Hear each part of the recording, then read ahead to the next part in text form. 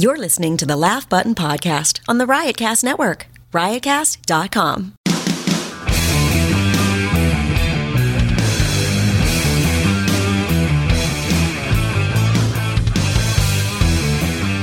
Hello, everyone, and welcome to another edition of the Laugh Button Podcast right here on the Riotcast Network. My name is Mark Seaman, a.k.a. Mark Says Hi, managing editor of thelaughbutton.com, alongside editor-in-chief of thelaughbutton.com, Matt Kleinschmidt. How you doing? Good. I'm doing good. Back for another sesh. We got plenty of news to chat about. So much happened this week. Some big news, some backlash on big news, some fun projects. We got some releases to talk about. So there's a lot on the docket. Went nuts this week, Mark. They did. And we're going to start with Trevor Noah. Yeah, man.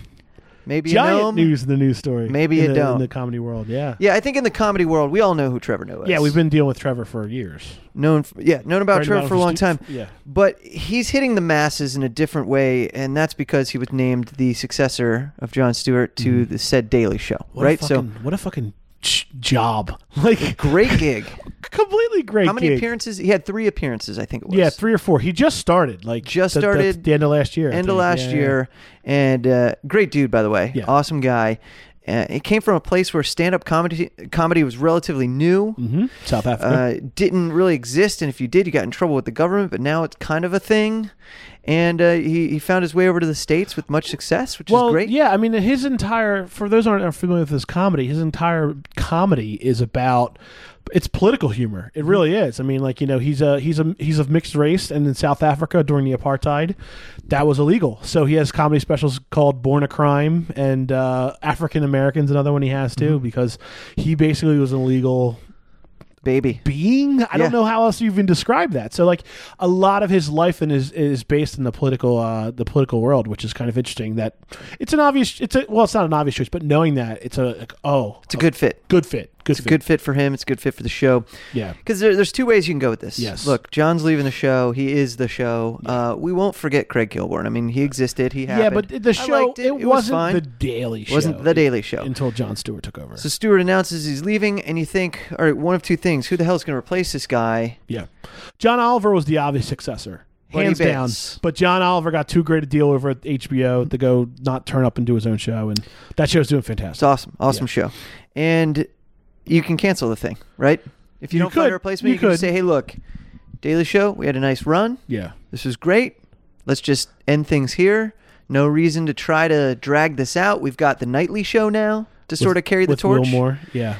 You know, or do we just start anew? Do you just move Wilmore up and replace the 11:30 with Workaholics reruns?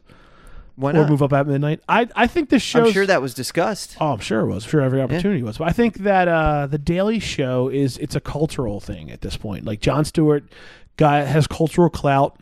He was more trusted by certain demographics of people as a newsman, even though he's a comedian, than most cable news anchors. So how do you not? I mean, that's the cash cow for Comedy Central, other than South Park. So how do you not replace him? So they do, and they go with Trevor Noah. It's big news. People learning who he is, and in doing so, this is what happens. Well, first of all, before they hired Trevor, there's a story that Amy Schumer, Amy Poehler, and Louis C.K. were approached as a possible replacement. All 3 of them make no sense in my head. Love all 3 of them. Completely different type of Daily Show with those comedians helming it. I agree, and that's the rumor that they were approached. Who knows? But I thought this was a perfect opportunity to grab a female, and make the move. But who? But that's the question. But who? Yeah, we named Amy Poehler. We named Tina Fey. There's Amy Schumer. I feel like Amy Poehler, Amy Schumer, and Tina Fey are like the de facto. We'll hire a female comedian. It's like, well, maybe those female comedians don't want to do it. And they don't. Yeah, they turned it down supposedly. So it's like, all right. So who do you hire? Do you hire Chelsea Handler? Game? Chelsea Handler has a thing over at Netflix. What females are in the political game, right? Samantha Bee, but she's got her own thing over at TBS, right? And Jason Jones is going over there with her. So. Thinking Liz Winstead. She started the Daily Show, didn't she? Right. Yeah. So bring why her not back? Sure, you bring her back. Maybe she doesn't want to do it. She's already done it. That's the point I'm trying to make. Is like, it's very easy to write an article or a think piece or a thought piece of like, oh, well, why didn't they hire a woman? It's like, well, who? You know what I mean? You can only tap the Tina Fey well for so long. Tina Fey is doing just fine. Yeah. Tina Fey might not want to do a daily show.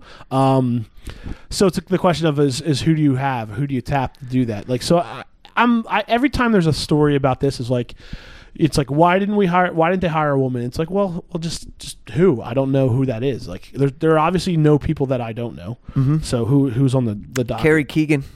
Carrie Keegan. Although she doesn't play in the political world too much. It's a political based show, dude. Yeah. So not that she couldn't do it. No. But she would make a great late night talk show host, in my opinion. But that's another story for another day.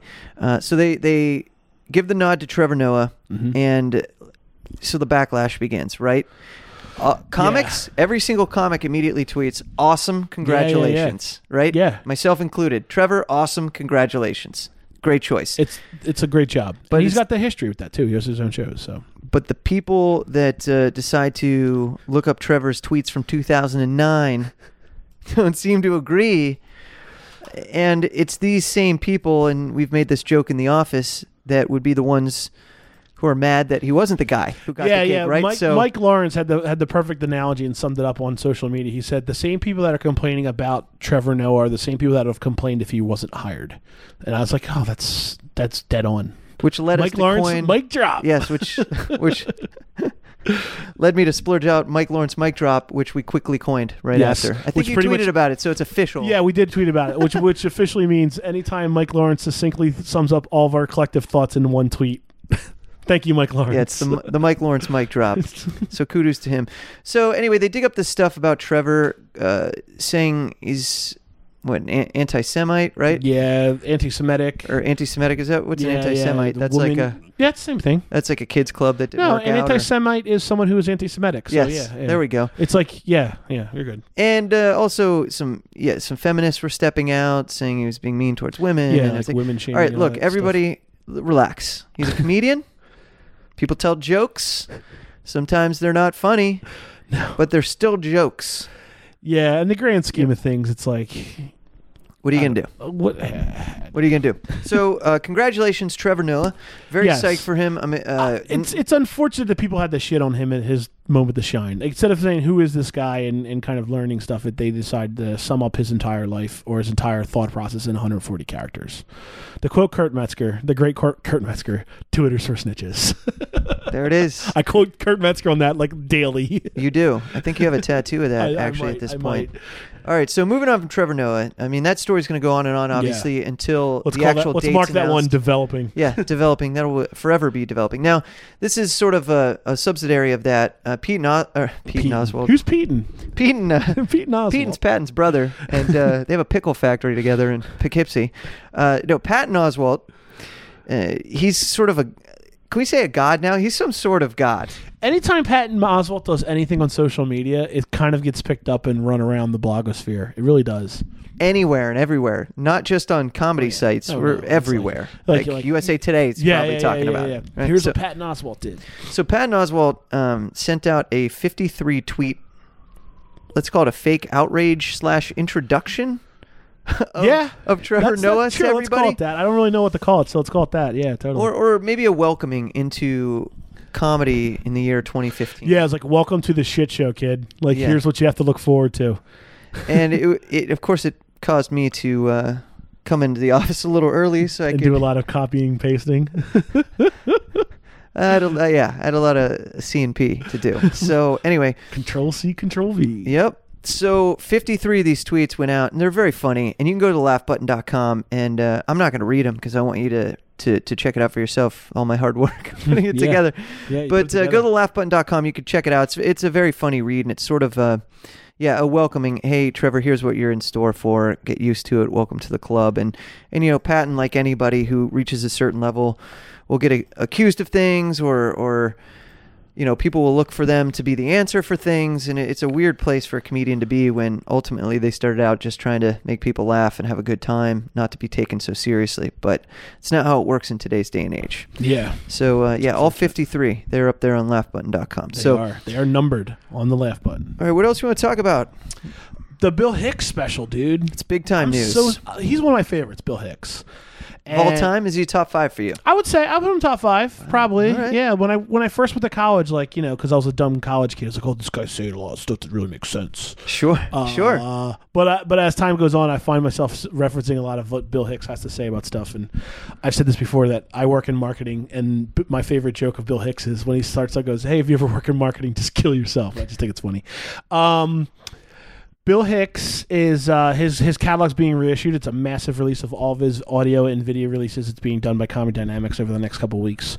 But one of the things they're doing is they've teamed up with Fathom Events, and they're doing a Bill Hicks one night only, April 27th, 8 p.m. local. They're doing basically a screening of his special Relentless, plus some bonus documentary footage, never before seen stuff, in a video interview with his brother Steven. That's pretty awesome. Yeah. And first of all, just a record, Fathom Events is a really cool thing. Yeah, it's I don't really know cool. if you've ever gone to any Fathom events, but I have. I've done the Riff Tracks live. Okay. Fathom events. They're great.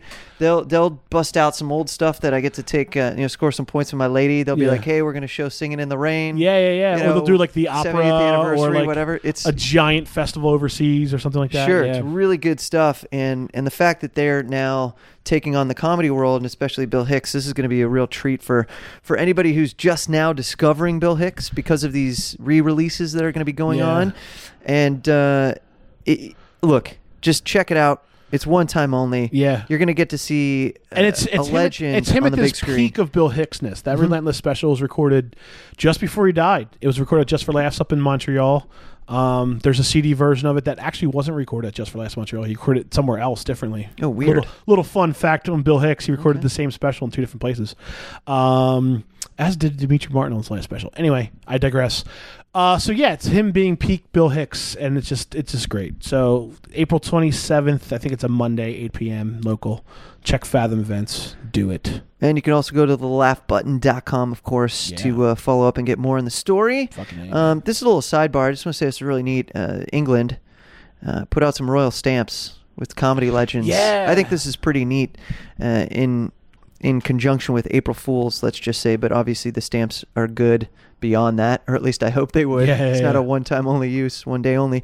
But Monty Python, Billy Connolly, Dudley Moore, Peter Cook, all these legends from the UK universe getting stamped, man. That's pretty cool. I want to get it on a stamp one day. How much would your stamp be worth? Would it be one of the I'm thinking the penny add-on stamps? No. I'm thinking with inflation, it'll probably be like 75 cents. Yeah. And what's going to be on stamp. there? What are you on a stamp for? It's a picture of my big dumb face making a big dumb smile. What did I do? It's just a laugh. The laugh button stamp. No. It'll be me. This will be a Matt Clenchen one. I'll far outgrown the laugh button. I will have. What did you accomplish? A lot of shit. Get your real estate license. My real estate license. I'll have that. I'll. Here. I got it. Okay. What is it? You get your real estate license. Okay. And you convince the president of the United States of America to move from the White House. To somewhere else. Anywhere else. Yeah. I'm thinking something coastal. No, he's from Hawaii right now. So let's go like mountainous. Okay. I'm thinking mountainous where there's a lot of vegetation. Location. It is location. I'm going to get him to move away from the coastal regions because, global warming and all that stuff. I see it now. All right, that's a pretty good stamp. Real estate mogul stamp. And how much was that again? 50? No, 75. 75? Ooh, 75. Yeah. Getting close to the GW up there. I know. All right, other big news here. Moon Tower Comedy Festival announces its daily show schedule. Yes. April 22nd through 25th. Can't believe that's almost here. I know. Goodbye, March. Goodbye, Hello, March. April. Hello, April. Today is April 2nd when you're listening to this. Yes. But it's unbelievable. March flew by. South by Southwest was in March. Now we got April. We got coming up with Moon Tower, both in Austin. Shit.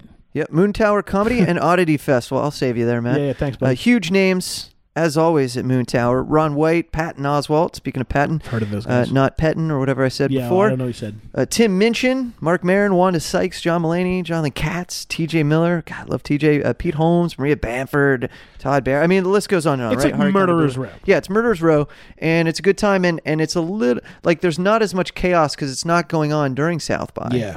And just the town is wrapping itself around this comedy festival, and it's a really good time, man. Been down there a couple times, loved it.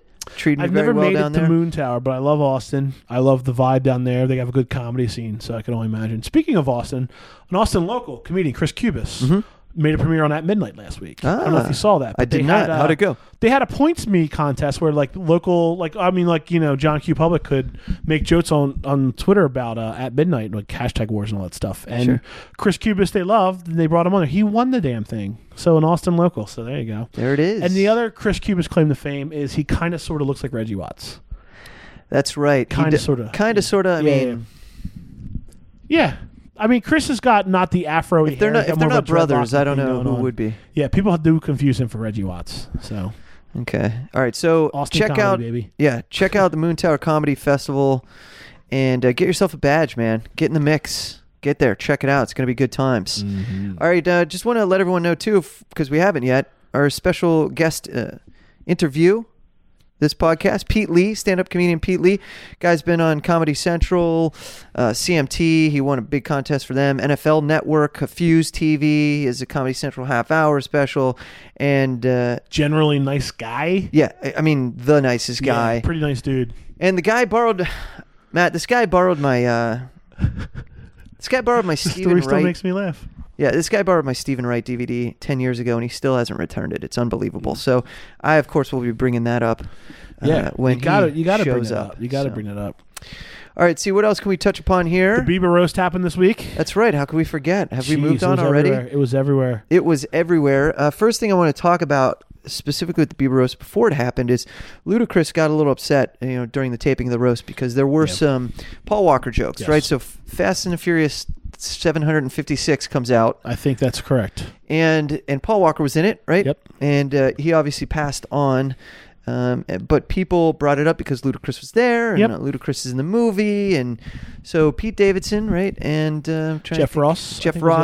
They both made Paul Walker jokes, right? Ludacris didn't like it. I could see why you wouldn't. Yeah. You lost your friend. You're promoting a movie he's in, but he did pass away. A year ago, maybe a little over a year ago. Yeah. So when's too soon? Too soon?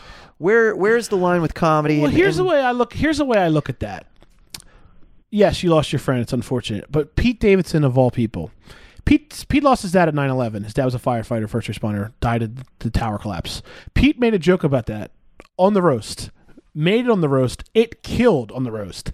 Then Pete basically turned it into another joke and directed it at someone else. And then later in the show, Pete laughed at a joke that was kind of like someone else made a pot shot at similar 9/11 joke. I think it was Hannibal. Pete laughed, and at one point an audience member looked at Pete, and Pete looked back and goes, "What? It was funny." What do you want? Pete can take it too. So I get it. Your friend died, and that's a travesty that I hope I never have to endure. But it is comedy, and as long as you understand that there's jokes to be made, and it is a roast. That's the whole point of a roast, is to kind of get people where it fucking hurts. Sure.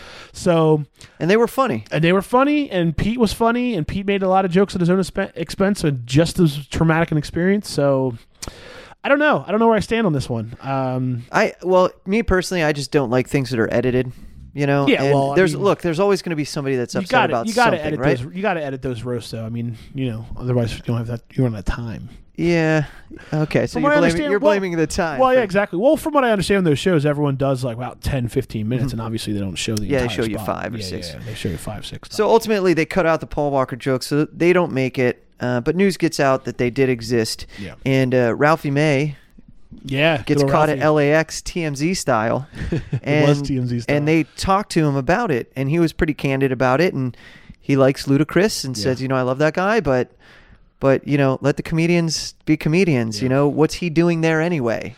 They're there to provide levity. That's really what it is. And I mean, the old adage is comedy plus tragedy. Tragedy plus time equals comedy. No, you forgot your equation's underwear plus whatever. No. I was doing the Patton Oswalt album title. That's what I was doing.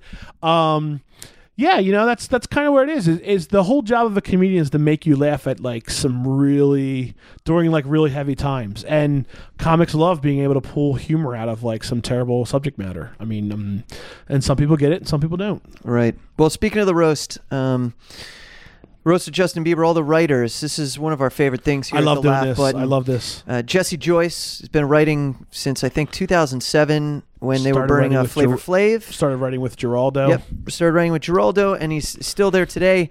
And one cool thing he does for all of us hardcore fans is he tweets out all the unused jokes while the show's going on. It's in real time. And it's in real time, so it's a lot of fun to follow. But here we are with another 167 tweets that I have to cut and paste. But we did it for you, and it's on thelaughbutton.com. Be sure to check it out. All the jokes you didn't hear from the Roast of Justin Bieber's writing team. Kevin Sheeney's on there as well, and all the jokes from Kurt Metzger that he put up on his Facebook. So we culminated them all. We put them all in one place for you, and you can nab them there. And they're very funny, man. Like any B-side of your favorite band, you think those tracks are better. Of course. You know? And there were definitely some other writers I wish, I don't wish, but like, you know, some of the writers don't share stuff. Like Rich Voss was a writer. He didn't share anything. I also don't know if Rich knows how to use technology, but who knows? Well, he knows how to write. That's true. He definitely knows how to write. But what was the one that Josh Cummer said? He said, like, I didn't tweet out any unused jokes. All mine made it. Yeah, because all mine made it, and they all killed. They all killed. That's what he said. Hey, that's a writer for you. Yeah, great. So go to the website, and look, we're going to blow through some more headlines here real quick. You can get 2-track sneak peek of Guy Brunham's new album, Effable. It's out April 14th. We got the promos Michael Keaton did for SNL up there. Let's see, what else do we have? Last Comic Standing starts July 22nd. That's right, season 9. Yeah. You can believe it. The video of Hannibal Buress killing that heckler out, not killing literally, but like destroying the heckler. Destroying a heckler on the road in Delaware. Yeah, that's great. Yeah, that's great. We got you a sneak peek of Another Period from Natasha Leggero and Ricky Lindholm. Teaser trailer for Zach Galifianakis and Kristen Wiig's new movie called Masterminds. Yes, and who's not in that? Oh my gosh, like everyone's in that thing. Fox renews New Girl for 5th season. Super psyched about that. IFC orders Benders, the new hockey comedy from Dennis Leary's. Yeah, Dennis Leary's production company are killing it right now. They're on fire. They have like 4 or 5 shows on TV right now. They have Marin, they have Sex, Drugs, and Rock and Roll, which is coming out soon. They have the show Sirens, and then they have this show too. I don't think I'm missing anything else, but yeah, they're killing it right now. It's great. All right, so joining us now in just a little bit here, Pete Lee, very funny stand-up comedian. He's got some great stories for you, so stay tuned. And I want to send you out on this before we get to Pete. This is really cool. Indiana University student Rob Sherall, first ever person in the United States of America, I believe, to major in stand-up comedy. That's really cool. So you get that story as well at thelaughbutton.com. All right, without further ado, here is our interview with comedian Pete Lee right here on the Laugh Button Podcast. We have a very special guest joining us here on the podcast, and he goes by the name Pete Lee.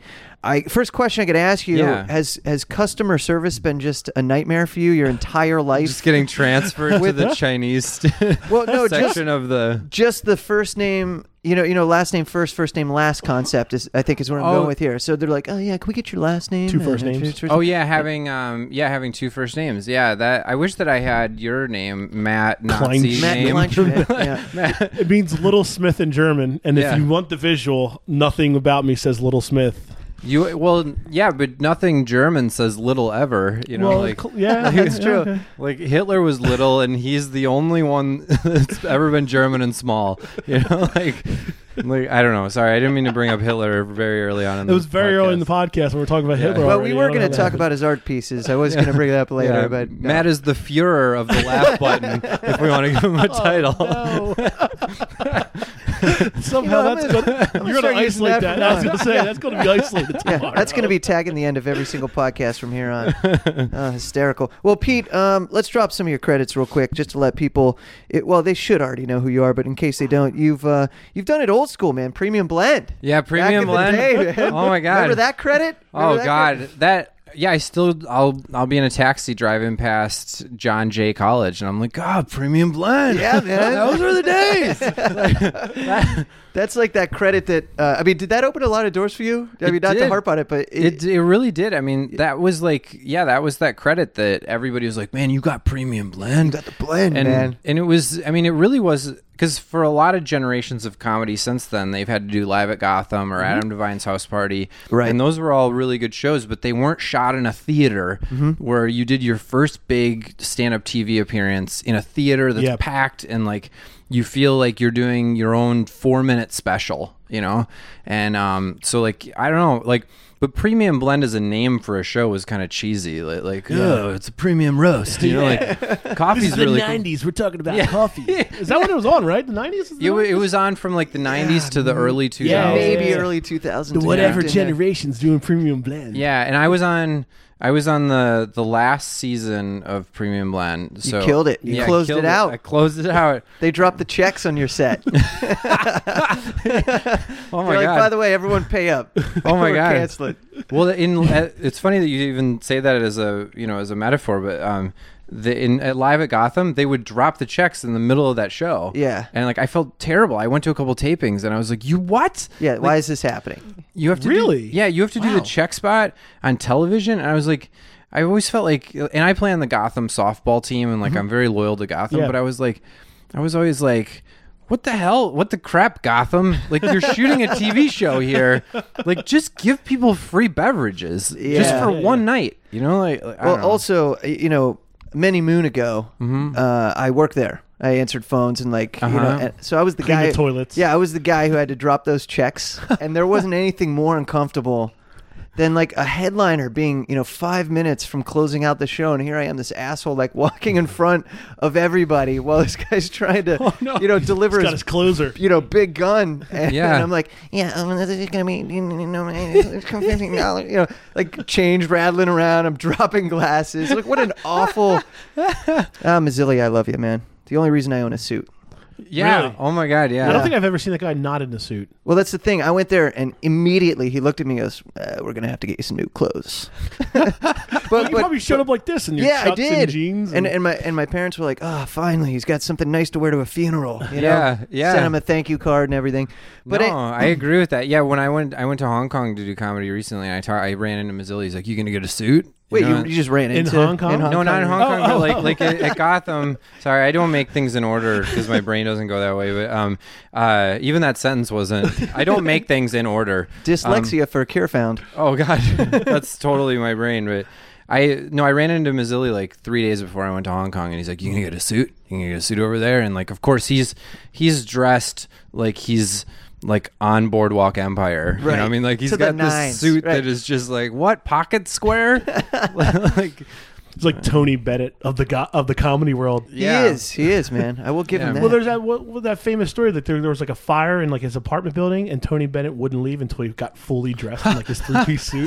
Like that's what I imagine. That's what I imagine him being. And his hair has been silver ever since, right? Oh my God, yeah. Wouldn't that be fun to like invite Mazzilli to like, hey man, you want to go play tennis and see if he shows up in a suit? Like if he shows up in cut off suit, like suit shorts. He's got suit shorts. Even his racket comes in like a tuxedo case. We're all so jealous right now. He's got a bow tie on the handle of his tennis racket. Mazzilli, did I tell you I love you? All right, Comedy Central's Premium Blend. You were a semifinalist on Last Comic Standing, which is pretty sweet. Yeah. This has got to be one of my favorite credits any comedian has, that you appeared on As the World Turns. Yeah. Wait, the Matt Kleinschmidt, I'm not sure if you were aware of this. I was not aware of this. You're in the presence of greatness right now, my friend. This guy had to memorize 246 pages of dialogue. Really? Oh my God, it was incredible. Overnight. Really? How many episode run? Two episode arc? Did you get? It started out as 2 episodes, but they stretched my 2 episodes over 7 episodes. Nice. So a week and a half of television time. They were checking in with my little scene. What was your character? I was called Dr. Schmeglitz, but my real name. I know. I was a gynecologist who was hired by another 2 characters who were evil. That I was going to give false baby news to these people as this doctor, but I was a comedian that they saw me at this place called Yo's. That was the comedy club, and the fake comedy club in the show, right? In the show was called Yo's, and it looked like you entered in like an alleyway, and so like they had used Yo's a lot on the show, where like Yo's was like a pool hall, and Yo's was like a tavern, and then Yo's also did comedy. Multifaceted, you get your nails done there. Yeah, but like it looked like if a white person wanted to design a ghetto, like it had like a brick wall and like spray paint and like a neon sign and like so every stereotype. Like kind of like how you can tell like New York scenes are all built on like an LA soundstage, like the exterior of like a Seinfeld or something like that. Like, this is clearly shot in LA, not on the streets of New York. That's what it was. Okay. Yeah, like I don't know if you've ever gone to like Six Flags, and then they used to have like the Batman ride. Yeah, right. And it was the same thing where it was like, oh, we're in line, but we're walking walking through a ghetto right now. But it was like a manufactured ghetto. Did Yo's pay well? Did they? Yo's they paid, take care of. Yo's paid so well. Yo's paid so well. But yeah, there was a couple that promised another couple that they would be their surrogate for them. Oh, okay. And then they didn't really. They wanted to have their own baby, not their baby. So they hired me to tell the other couple for some reason that that they had like lost the baby. And so that they could just have it for themselves. They were off the hook, yeah, because it was really their baby all along. Completely confused by this. Classic soap opera. Yeah, and it was all right. Couple wants baby. No. Hires. So you're not a gynecologist on the show. You're a comedian playing a gynecologist. On comedian the show. playing a gynecologist. Okay, that's what I didn't understand. That they were like, oh, he's a comedian. He's an actor. he could lie to these people for us. That was. And that's all within the show. Yeah, that's my favorite part about it. That's within that was within 2 episodes of the show. 2 episodes. Yeah, of that you can't have that only be 2 episodes. That's got to be at least a week's worth. It's a lot to explain. It is. It's a lot to explain, and that's great. I remember I got hired to do that, and I was like, because you go on all these auditions, and you're like, I'm never gonna get any of these. Like, you go in there just planning that you're just gonna go in and be fun in the room, and then forget about it. And then when I got the call that they're like, yeah, you're on As the World Turns, you're Dr. Schmeglitz, I was like, what? Dr. Schmeglitz. And I went there to shoot, and it shot out in Brooklyn in this giant TV studio that was a whole block, and, cool. And you get there at 5 a.m, and they're like, we just want everyone here at 5 a.m. Most people would like party and then like go, like everybody had a dressing room that had like a bed that almost looked like a dorm room. Okay. And it had sheets on it. And it was nice. And they'd be like, yeah, get here and go to bed. Like, go to bed, and then we're gonna buzz you like 30 minutes before we need you. And of course, I was like, I'm gonna be on a soap opera. This is weird. And so I couldn't sleep. And then like one of the co-stars of the thing, she like knocked on my dressing room like, hey, new meat. And she was this like Italian woman that was beautiful. New meat? Yeah, like she was like coming on to me. But like, I don't know if you've ever been just nervous for something else, and like as a guy, it's a weird feeling to like be like, she's so beautiful, I should be turned on by her right now. I should want to fuck her in my little dorm bed right now. Yeah. But I'm so nervous that I couldn't even do that, And then she ended up like basically settling, and we went and ran lines with each other and had breakfast. But hysterical. Yeah, then I had to go into the makeup. She was so let down. Yeah, she was so let down. I had to go into the makeup room, and like it was like everyone that you've seen in the supermarket tabloid, or not tabloids, like those Soap Digest things, Right, that you've seen since you were a kid. It's just all of them in a room. Like Eye Patch Guy was in there, and like Eye Patch Guy, because all the soaps were getting canceled at that time, and so it was like a dream team of soap people that were on this soap opera at that time. And I'm sitting in there just like, I can't even believe this world that I'm in right now. And then I had to go act with those people, and that was hilarious to just, it's like you're like, my life isn't my life right now. But what you realize about soap operas is that people are always like, oh, they're bad actors. They're actually really good actors, but they're given one take. Yeah. Because they have to shoot an hour a day. Imagine like a movie. That's like, it takes like 6 months to shoot a movie or 3 months to shoot a movie. They do an hour a day.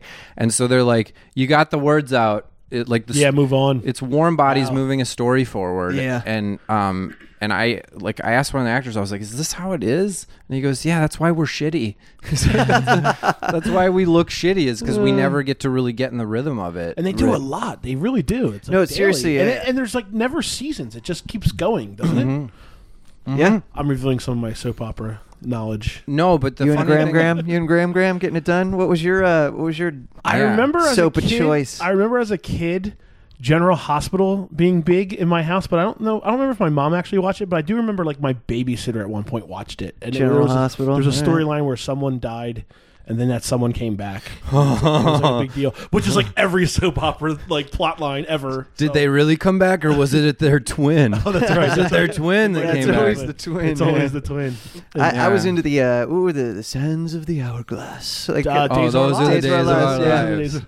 Yeah. Yeah. I think me and Grams, we rocked that one a couple times. Hey, when she'd listen. get me away from Price is Right, like everybody else. So Leave me alone. I'm trying to watch my stories. yeah, my stories. Yeah, there's always the stories. Are any of those on anymore? I know you said they were all being canceled. But Well, I remember that time when they just axed them all. Like shows that were running for like 50 years were like done. They just called it quits. in the lobby of As the World Turns, there was a giant. I just want more stories. There was a giant gold 89, and it was 89th season. It was their 89th season, right?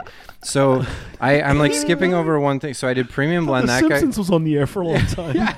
89th season, right? And like it's like gold, like it was like out of Liberace's bathroom or something. You know? I like that they didn't wait till 90. Yeah. They were like, we're gonna get this now. Yeah, 89. Yeah. And like I bet they replaced it every year. You know, like a candle on a birthday cake. But so I had done that show. I had done Premium Blend, got canceled. Premium Blend was on forever, got canceled. Yeah. And they were like, "What?" And then I shot a half hour. Right. Then they're like canceled, and I was like, "Shit." Can I swear on this? By the way? Yeah, sure can. And then I did As the World Turns, and I joked around with the casting agent. I go, every show that I've been on has been canceled, and she goes, "This has been on 89 years," and she points to that. She goes, "No way, this is gonna get canceled." And then I did the show. Little does she know. They're like, she called me up. She's like, "Canceled." She's like, "How did As the World Turns get canceled?" Pete Lee, you're like the Grim Reaper of TV. TV, man. TV Reaper. I was for a long time, and then I did Last Comic Standing, and it got canceled. and then when I did Best Week Ever, not to fast forward, but when I did Best Week Ever, we actually went for 3 seasons, and after the first season of that, I was like, the curse has been lifted. Yeah. And I even told them because you had your auditions, and then you had this big scary meeting where all the heads of the network and everyone that worked on the show was there, and then you were like, they were on one side of the table and you were on the other side, like in a movie where someone's on trial. Like that's what it was when I got hired, and they were like, "Is there anything else that you need to know about you?" And I go, "Yeah, every show I'm on gets canceled, so you probably don't want me." That's what I told them, and they're like, "What?" And I just told the story, and they were like, "That's hilarious, but our show is great, so it's not going to get canceled." So like I got hired on their ego. Oh, that's so That's good. funny. Hey, man, take it while it's coming, right? And then it was canceled, revived, then canceled again. Yeah, then canceled again. And now they're talking about bringing it back again. And the thing that happened was that we got a new head of the network. Her name is Susan Levinson, and she basically just she looked at the network and went, "I don't like this. I want to change it because it's my network now." And so she came in and like fired everyone. Like her first day, she was like, "You're fired." And like while people were getting stuff out of their cubicle, like their replacement was like like holding a box of their stuff. Wow. Like it was brutal. Like it was the craziest thing that I've ever been a part of. But they say that like in radio and TV and advertising, I used to work in advertising, that the one rule is that you're going to get fired from every job you ever have, and that's just a constant. Just kind of the way it works. Yeah, very rarely do you get to leave on your own terms. Yeah, very rarely. It's like Jon Stewart gets to do it, and that's about it. Yeah. Yeah. I have a buddy that works in radio, and he's got a pretty high level position. He's kind of already resigned himself that at some point I'll probably lose my job for no reason other than someone else. Wow. Taken away. See, everybody told me that. I still believed. After all that, I was like, well, 10 years is a good no way, run. man. That's a good no way. run. I got this. And 10 years is a good run. Yeah. But it's like, it's like it's just literally out of your control. It's out of your control. It's but wild. you're like me. You're a sunny, friendly, bright, earnest guy. Yeah, super. Just like, well, we're Midwest guys, man. Yeah, we've been trained and marinated in that's the way that you exist and live, and like, so yeah, you have a hopeful personality. You wake up every day going, today might be shit, but I hope it's not. Yes, yes. Not only that, but like I saw yesterday while I was riding the subway, because you think if any place is going to bring you down from that, it's New York City, right? And I've been here 15 years, and I'm still super happy, right? Yeah. So nothing's going to stop me. But there was a guy yesterday who was trying to get on the train. It was obviously overpacked, right? And he asked this guy, like, "Hey, excuse me," like 3 times. The guy just wouldn't move. Finally, he literally just grabbed him by the arm, yanked him, moved past him, and then got all settled in, right? And the guy was like, "What the fuck do you think you're doing?" He's like, "Dude, I actually moved 3 times. You didn't move. There's people smashed over you." You know what I mean? It turned into like chaos. Wow. And I got kind of like really like angry. And then I thought in the back of my head, like, well, what would Pete Lee do? You know? And then as soon as I got off the subway, I found the nearest guitar and I just wrote a jingle about it. I was like super real? happy. No, So I'm you just kidding. channeled it into your art. All right. No, but in all seriousness, I think you're being absolutely correct when you say that, because I feel like you're a reflection of me in that sense. Yeah. Do you know what I mean? We are very similar. Very few happy people left in this town, man. Yeah. I'm but we're definitely not from one. here. Yeah. I was born and raised in Jersey, so I've been kicked around by a few different things. But I wake up every morning Including New York, right? So that's just the story of I Jersey. just sigh very heavily when I wake up in the morning. I try to be happy, but I am for the most part happy. I think you're a pretty happy guy. Thanks. Maybe because you like get that out right away. Yeah. You don't have a tension in your day, like not a tension, but a Yeah, tension in your day that you're not happy, but you're trying to be happy, and that's tension. You're just like, this sucks, and then you're like, maybe it doesn't. Yeah. Right. I get over things really quickly, especially like my biggest problem in the day is usually my commute to and from work, because it's just a long commute. But other than that, it's like, oh, it's great.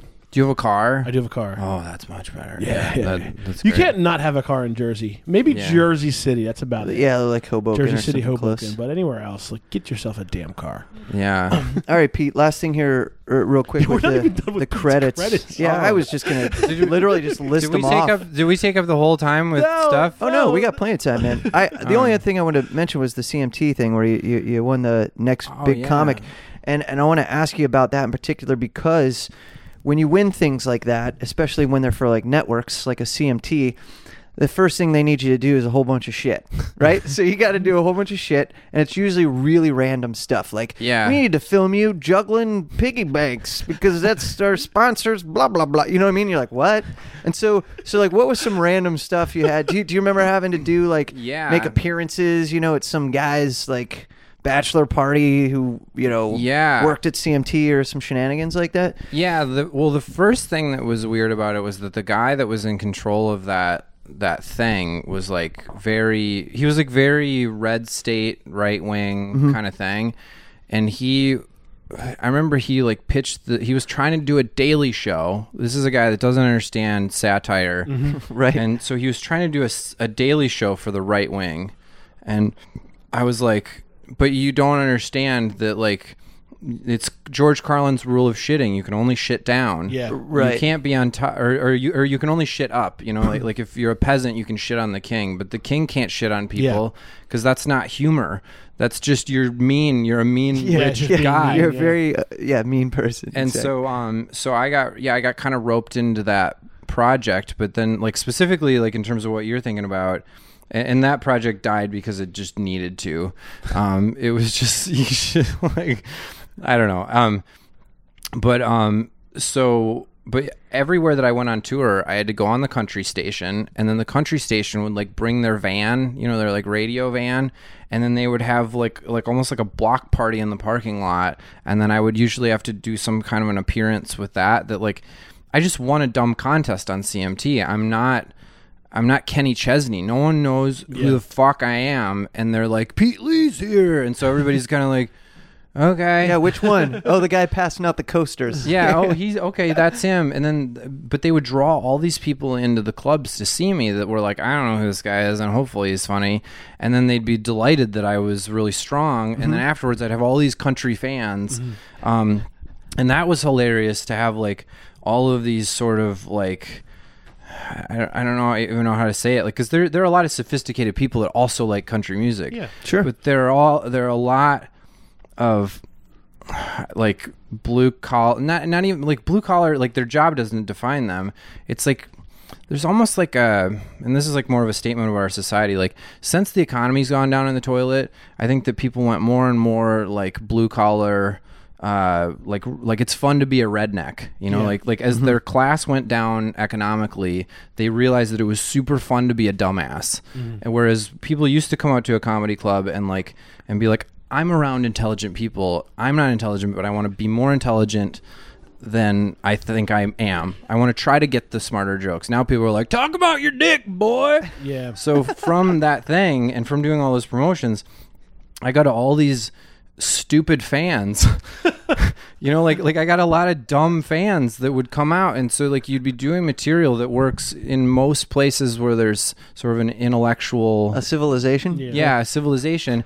And then all of a sudden you have people that love you that are also dumb that you have to figure out a way to, with the same material, because I'm not going to compromise my material, but like almost make the simplest form of that joke that they could get. Right. Gotcha. And have to. So it did affect you. So it really changed you and like how you had to deliver your material and stuff. That's very interesting. Yeah. You know, because as you get bigger and you climb the ladder, and whether you're doing bigger rooms, it's interesting to hear about a different audience and how you have to sort of cater to them. Yeah. Do you think those people, or I don't want to say rednecks, I don't even know if that's derogatory or not, but whatever, those people, do you think they were like frustrated the same way people are frustrated about when they discover a band before everybody else and then the band gets big? Yeah. And they're just like, you're like, dude, I was doing this 8 years ago, being a redneck. Look at you guys coming down to my level. You Well, know? I think I agree with you that it's a kind of a statement on society as a whole, is that like people are like, oh, well, they love not knowing things, or the people, it's like, Or some people just want a simple life. But how do you go through life ignorant to things? Like, I mean, like, I'm not saying these people are ignorant, but like, it's like, I don't know how this works. I want to find, with me personally, if I don't know how something works, I want to kind of figure it out, or read about it, do a Wikipedia, Google search about it. Or some people are just like, nah, I'm just never going to know. Like, and they're just fine with that. I just don't understand how people live like that. If I could just be one of those people for a second, I'd go, yeah, everything you said, you sound like a queer. Like, literally. So you're basically, it's like basically like idiocracy. Like, there's that fag talk again. No, literally. I was on stage and I was wearing these shoes that people get. But so I did a corporate for Nike. They're red Nikes. These are red Nikes. It look like some sort of animal print. Yeah, I'm a total sneakerhead. I did a corporate for Nike, and now I have like a code that I go in and I get to buy shoes for cost. Oh, cool, great. So it's like $10 for a pair of shoes. We're gonna talk because I'm a shoe guy too. Oh my god! But so I was on stage in Jacksonville, Florida, 4 days ago, and this woman was like, "You must be a fag because of your shoes," and and it's literally like any guy that would wear anything other than just brown footwear that's like a boot, like you must want a dick in your mouth if you didn't just wear that. And so it's not only it's not even a mentality of like I couldn't even imagine life without learning. It's that learning somehow equals people are gonna think I'm gay and I don't want a dick in my mouth. I'm not kidding you. It's like it's all fear based. It's all fear based of like, why would I want, or people do want to broaden their horizons and they do want to think, but they wouldn't ever want anyone to know. Right. Like I have family members that like if they found out that another family member was reading a book, really, that might as well be a dick in your hand, boy. Or using the metric system. Well, it's unfortunate because we used to value learning and now we're afraid of it. Or value knowledge. Weird. It's weird.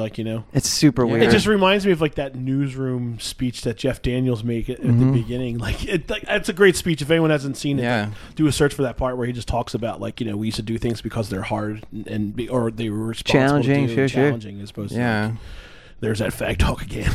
but let me say this, that in every city that there's that, like even in Jacksonville, there were pockets of people that are like, I don't want Jacksonville to define me, and I'm not a part of that, and I'm going to come out and I'm an intelligent person that also lives here. Yeah, we're stereotyping a little bit here. Yeah, like there are I saw that person and I saw the word you fag, like I saw that person a lot, but I also saw just an intellectual there, and that was great, and those people make your shows awesome. And if you can get a pocket, if you can get 70 out of the 250 that are that, then the 250, because they're afraid and they're not thinkers, they follow. They're not leaders, they follow.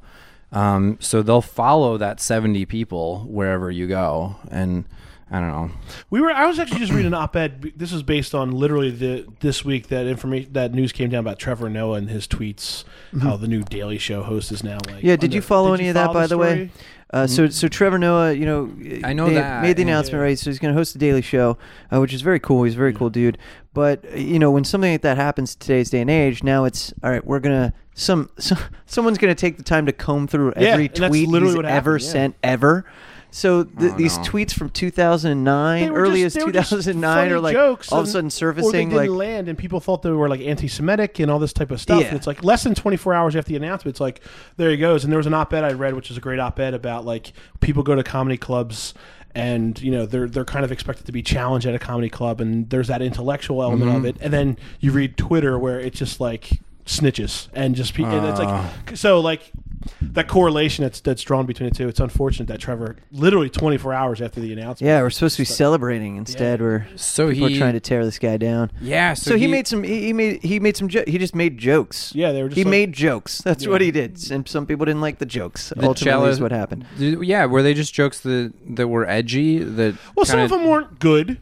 Like which I think he admitted in like a tweet that he later deleted. But like, yeah, they were just jokes and like hashtag Jewish girls or hashtag whatever. Like like you've seen any comedian on Twitter make. But yeah, wow, that's crazy. Well, I mean, like I think people sometimes are just looking for reasons to be offended by something too. Oh God, yeah. So what are you doing at a comedy club? This wasn't a comedy club. That's the thing. This was social media, but that also sums up social media. Is like, what can I be offended about today? And not that everyone is not a fool on social media. There definitely are things that are just like inexcusable, but a comedian tweeting jokes to me is almost harmless when it comes to social media. Do you ever get any backlash, man? Oh God, recently, yeah. I will over this podcast from some of those red states. Those red state things. Yeah, the people that are the people are going to get offended. That I remember that guy from the radio station. Oh my God, he sounds pro-gay.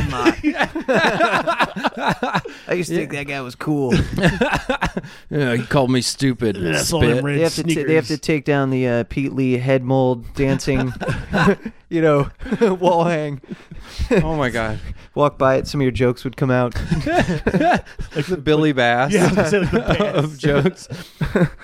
What am I gonna do with all these Pete Lee Bass fucking wall hangs?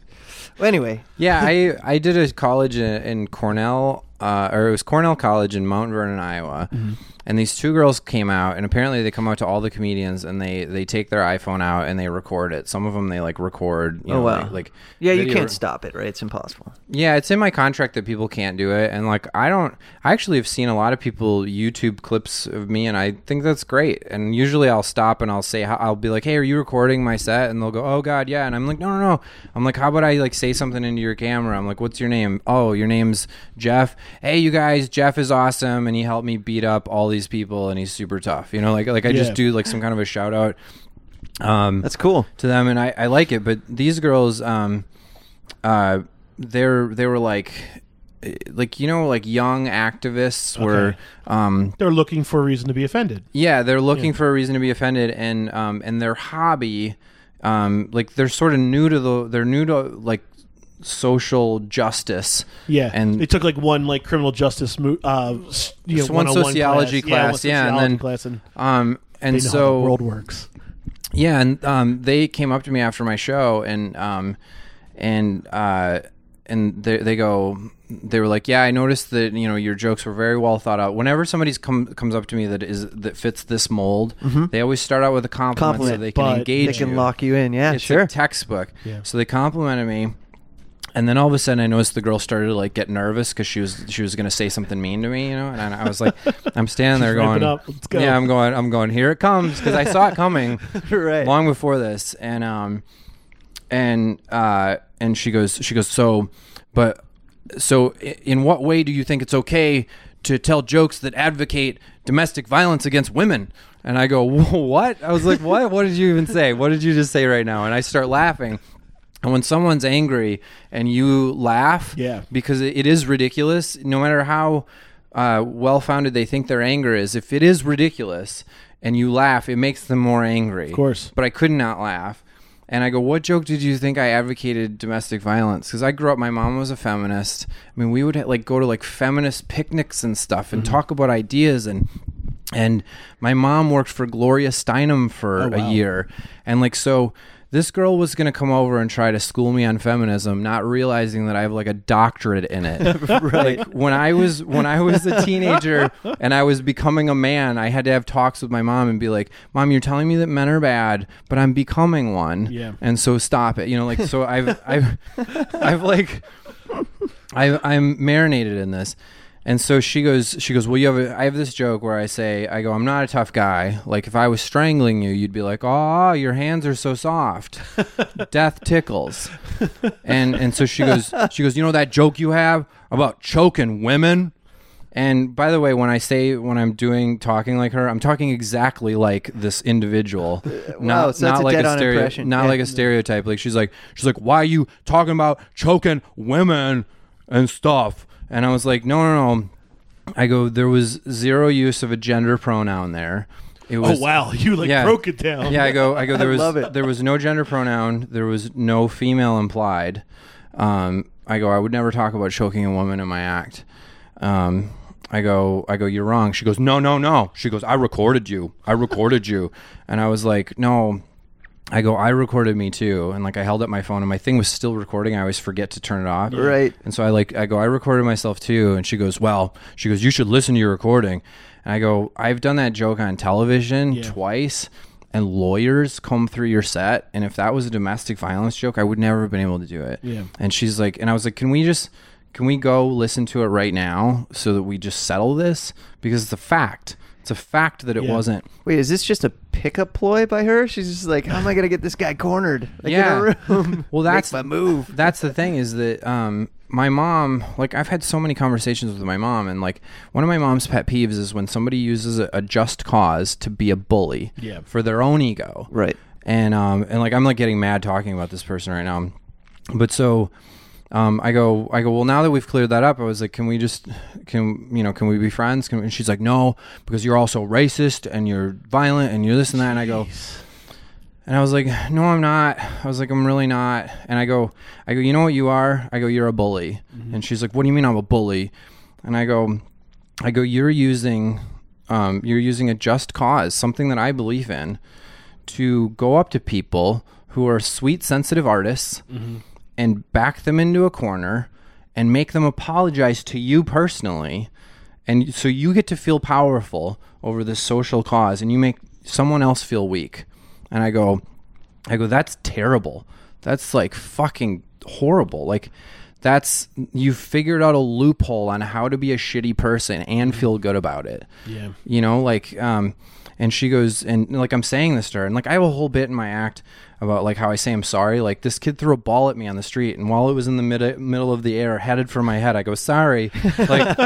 Like that's literally part of my personality. But my one thing is like when somebody's a bully that's like I've talked about it in therapy. When someone's a bully, that's what fucking sets me off. And I was like, no, I go, I'm not going to allow you to bully me. And I was like, and I don't think you should bully other people. And I was like, because I know that this is happening. And she goes, I fight for equality of women. And her girlfriend was standing next to her, and she was this meek girl that was so fucking terrified of this woman, you know, like she was so scared.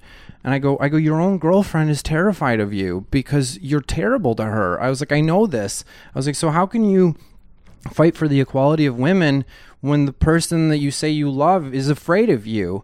I was like, you're not what you say. I was like, you're a bully. And there were people that gathered around us, and they were like applauding the things that I said to her. Well, so the next day I tweeted out something about how like something about people being bullies for a just cause, and I hate it. And then all of a sudden all these like women's groups started tweeting at me. Well, apparently these girls had like reached out to these being there's a racist, sexist comedian. And so all these women's groups just like came after me. This is on a Sunday. Pete, you're like the nicest guy I know. I'm the nicest guy, and I've known you 30 minutes, and you're the nicest guy. Yeah, and I'm very socially conscious, and I'm not saying that I have never said anything that isn't racially or sexually edgy, but I even have a 5-minute chunk in my act where the victim of the joke is the homophobe. Like I'm talking about how stupid it is to be afraid of gay people, you know, like. And like, she even when we were in this argument, she's like, and you talk about gay people and that's homophobic. And I was like, no, the victim. I was like, you're not intelligent enough to decode this. Yeah. I was like, you are. I go. She goes, oh, what? I'm a dumb woman. And I go, no. I go. You are a woman who is also dumb. You are definitely dumb. I was like, you as an besides the fact. Yeah, I was like, you as an individual, and my writing partner is a woman. She's the most intelligent person that I've ever met in my life, and she does help me write my stand-up at this point. But I was like, my writing partner is the smartest woman I ever met. I was like, you specifically are a dumb person. Like, and and I called her, like, I did call her names, but the next day. So these girls created all these fake accounts online to create this like fake social outrage, and the mistake that they made was that they, like, both of these girls with their real accounts liked every tweet that they sent out from the fake accounts. So the commonality was there of like, yeah, and you could see that they were created that day. And then, but then still pictures of like the egg on Twitter. Yeah. But then these women's networks were like, well, a lot of people are tweeting about this, and like, if it's tribal mentality, it's group mentality. Like, if us three heard about if we heard about somebody else that's being shitty, and even without the facts, that somebody walked in here, you'd be like, we're in your tribe, and that's another tribe, and we hate them. So it's just group dynamics. And so all these people started shitting on me. Well, then luckily a ton of really great comics and friends and whatnot just beat the shit out of them verbally on Twitter, being like, Pete's the nicest guy. Pete would never say that. The joke that you're saying he didn't say. Here's an example of it on NBC from this summer. Yeah. Right. You're wrong. And then midday I was like, I give up. I can't. And then I just gave up on it, and it went away. But well, that's the other thing too. Is like some of this stuff. It's just like you just ignore don't feed the trolls, is what they say. And they are trolls. Yeah. But so like, yeah, I would say that my mission statement in life is to bring joy to people with bringing as little shittiness as possible. That's like that's what I'm all about. It's a good mantra, man. Yeah, and I like bring more pleasure than pain to the world. And I was like, God, I had such a good show that night. I think I was the cleanest that I've ever been that night. It was so fun. The crowd was silly, so I could be silly with them. And then that happened, and I was like, fuck me. like sometimes you just can't win in life. But well, that's the end game. But tomorrow you'll wake up and go, you know, today I'm going to win at life. Yeah. It's going to be the best.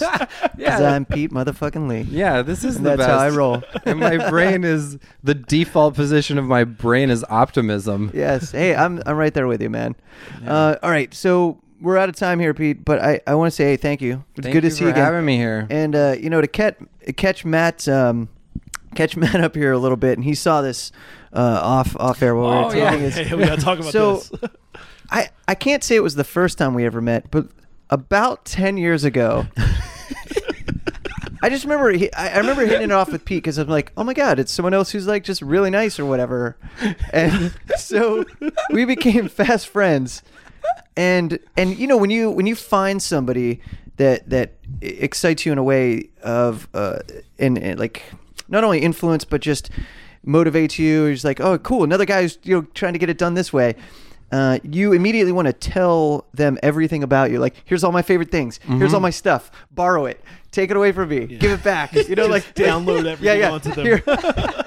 Here's the USB drive of my life. Inject it into your soul, because we're going to be best friends forever. And so one of those things was a Stephen Wright DVD, right?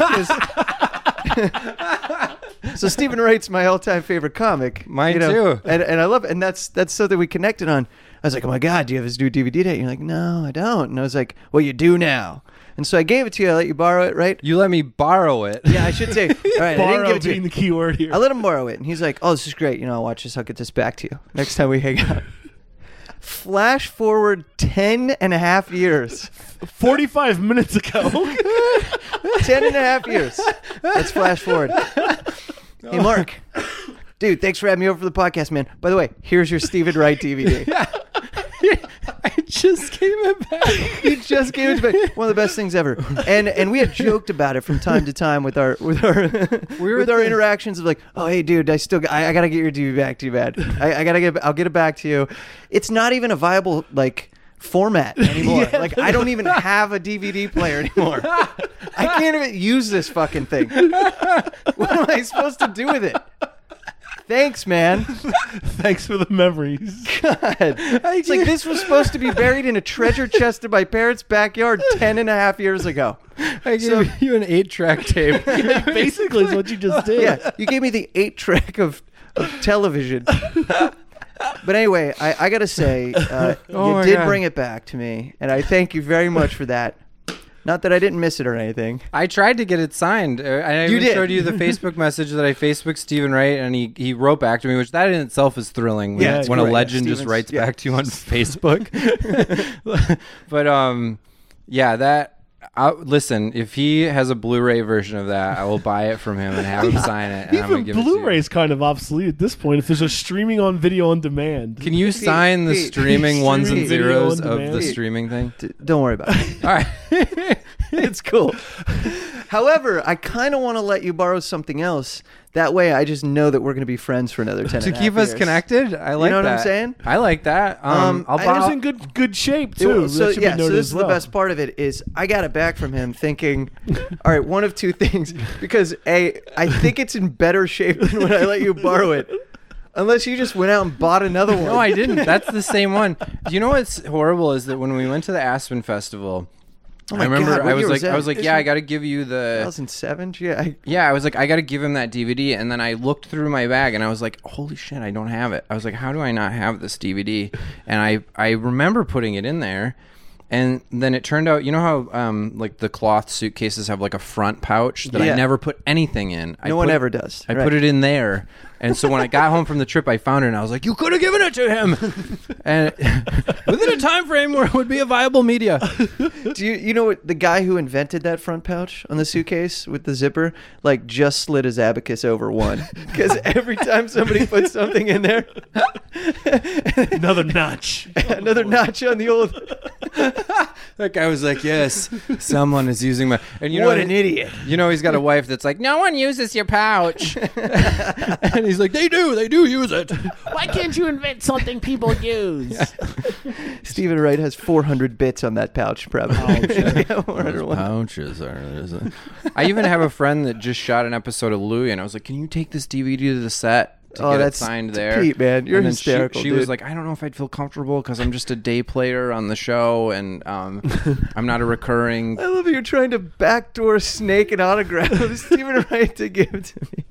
I appreciate that. I love you, dude. I love you too. I love you, man. All right, we got to get out of here. But thank you seriously for bringing my DVD back. It's amazing. It's amazing. I'm gonna have you sign it, actually. All right. Here's the deal. Follow Pete Lee on the internet's website, petelee.net. And you just spell Lee the normal way and spell Pete the normal way too. This isn't like a baby who was born in the 2000s. No, you're old school 70s, 80s. Everything's normal. Yeah. So petelee.net, and then Twitter is at Pete Lee Tweets, at Pete Lee Tweets. Because this other Pete Lee guy, have you met this guy yet? Oh my God, that guy. Neither the Pete Lee website guy or the Pete Lee on Twitter, who hasn't tweeted since like October of 2013. Right. They won't give me the simple thing. And if you want, and on Instagram, I can't get that one either. So I'm Pete Lee Sorry, all one word. Pete Lee Sorry. Sorry. And you're gonna be heading to Tacoma Comedy Club in Tacoma, Washington here. I think April 8th through the 11th, if I have those dates right. Yep. Which is really cool. And you're wrapping up, like you said, this huge, massive. Oh my God. I think you've been touring since I let you borrow that DVD. So I have been, and this is the first time. I know we're wrapping up, but I got a divorce, and and this is. I had one of those. Don't worry, man. You did? Welcome to the club. Oh my God, we're even more bonded now. All right, it's forever, man. Let's hang out every day. Want to get tats after this podcast? Let's get tats. Stephen Wright. Yeah, right. You get Stephen. I'll get Wright. Put our arms together and flex them. Like Wonder Twins unite type of shit. Then we'll run into him someday, and he'll be like, "That's really weird." Those audience members you were talking about are gonna be like, "Listen to them queers." And a man's name tattooed on your arm that's not Jesus. Have you ever seen a picture of the Jesus fucking Christ tattoo? No, what is that? We'll have to edit this probably, but it's a picture of Jesus bent over with another Jesus doing a promenade. Jesus fucking Christ! All right, that makes sense. And that's a tattoo someone got on Saw their the body? tattoo, man. Saw it with my own 2 eyes. Oh my God, I And love I can that. never unsee it. And it's my Catholic upbringing appreciates that more than That is so funny. Catholicism as a religion will ever know. The worst Okay. thing is that if Jesus saw that, he'd be like, I forgive you. You're like, nice tat, man. Cool. You got Toomey in there. Clever. Nice. That's amazing. That's so cool. It's his brother Craig, right? Craig Grimes! Craig Grimes! Yeah, Stephen Lynch. All right. I love him. So, Pete, seriously, thanks for coming and hanging out with Matt and I. We appreciate it. And congrats on all the success. Much continued success forever and ever. Amen. All right, that's how we'll send you on your way, man. Little Randy Travis at the end. Good to see you, dude. Thank you, guys. All right, that was Pete Lee hanging out with Matt and I right here on the Laugh Button Podcast. I want to thank Pete. Jesus Christ, get it together, man. Dude, you got your DVD back. I did get my DVD back. Look, I'm rattled. I know. I'm like rattled. It's not even in shock. I just can't put words together. All right, so Pete Lee, thank you very much, man, for joining us. That was great. He's great. Nicest dude ever. Very nice dude. And just a reminder, you can go to thelaughbutton.com, get all your news stories, insight, all the good stuff in the world of comedy. We'll take care of you. Follow us on the socials. At the Laugh the Button. face Twitstagrams. All that stuff. That is everything combined. I Yeah, think you there you nailed go. it. There you go. I think you nailed it. And be sure to subscribe to us, by the way, on iTunes. Leave us reviews, comments, and you can check out Yeah. all the previous episodes of the Laugh We Button got some good ones podcast. up there, man. Everyone's still talking about that Nate Bargatze story. Yeah, so check solid, that out. man. All right, for Matt Kleinschmidt, my name's Mark Says Hi. You can follow us on Twitter, I'm at I am Kleinschmidt. and I am at Mark Says Hi. Until next time.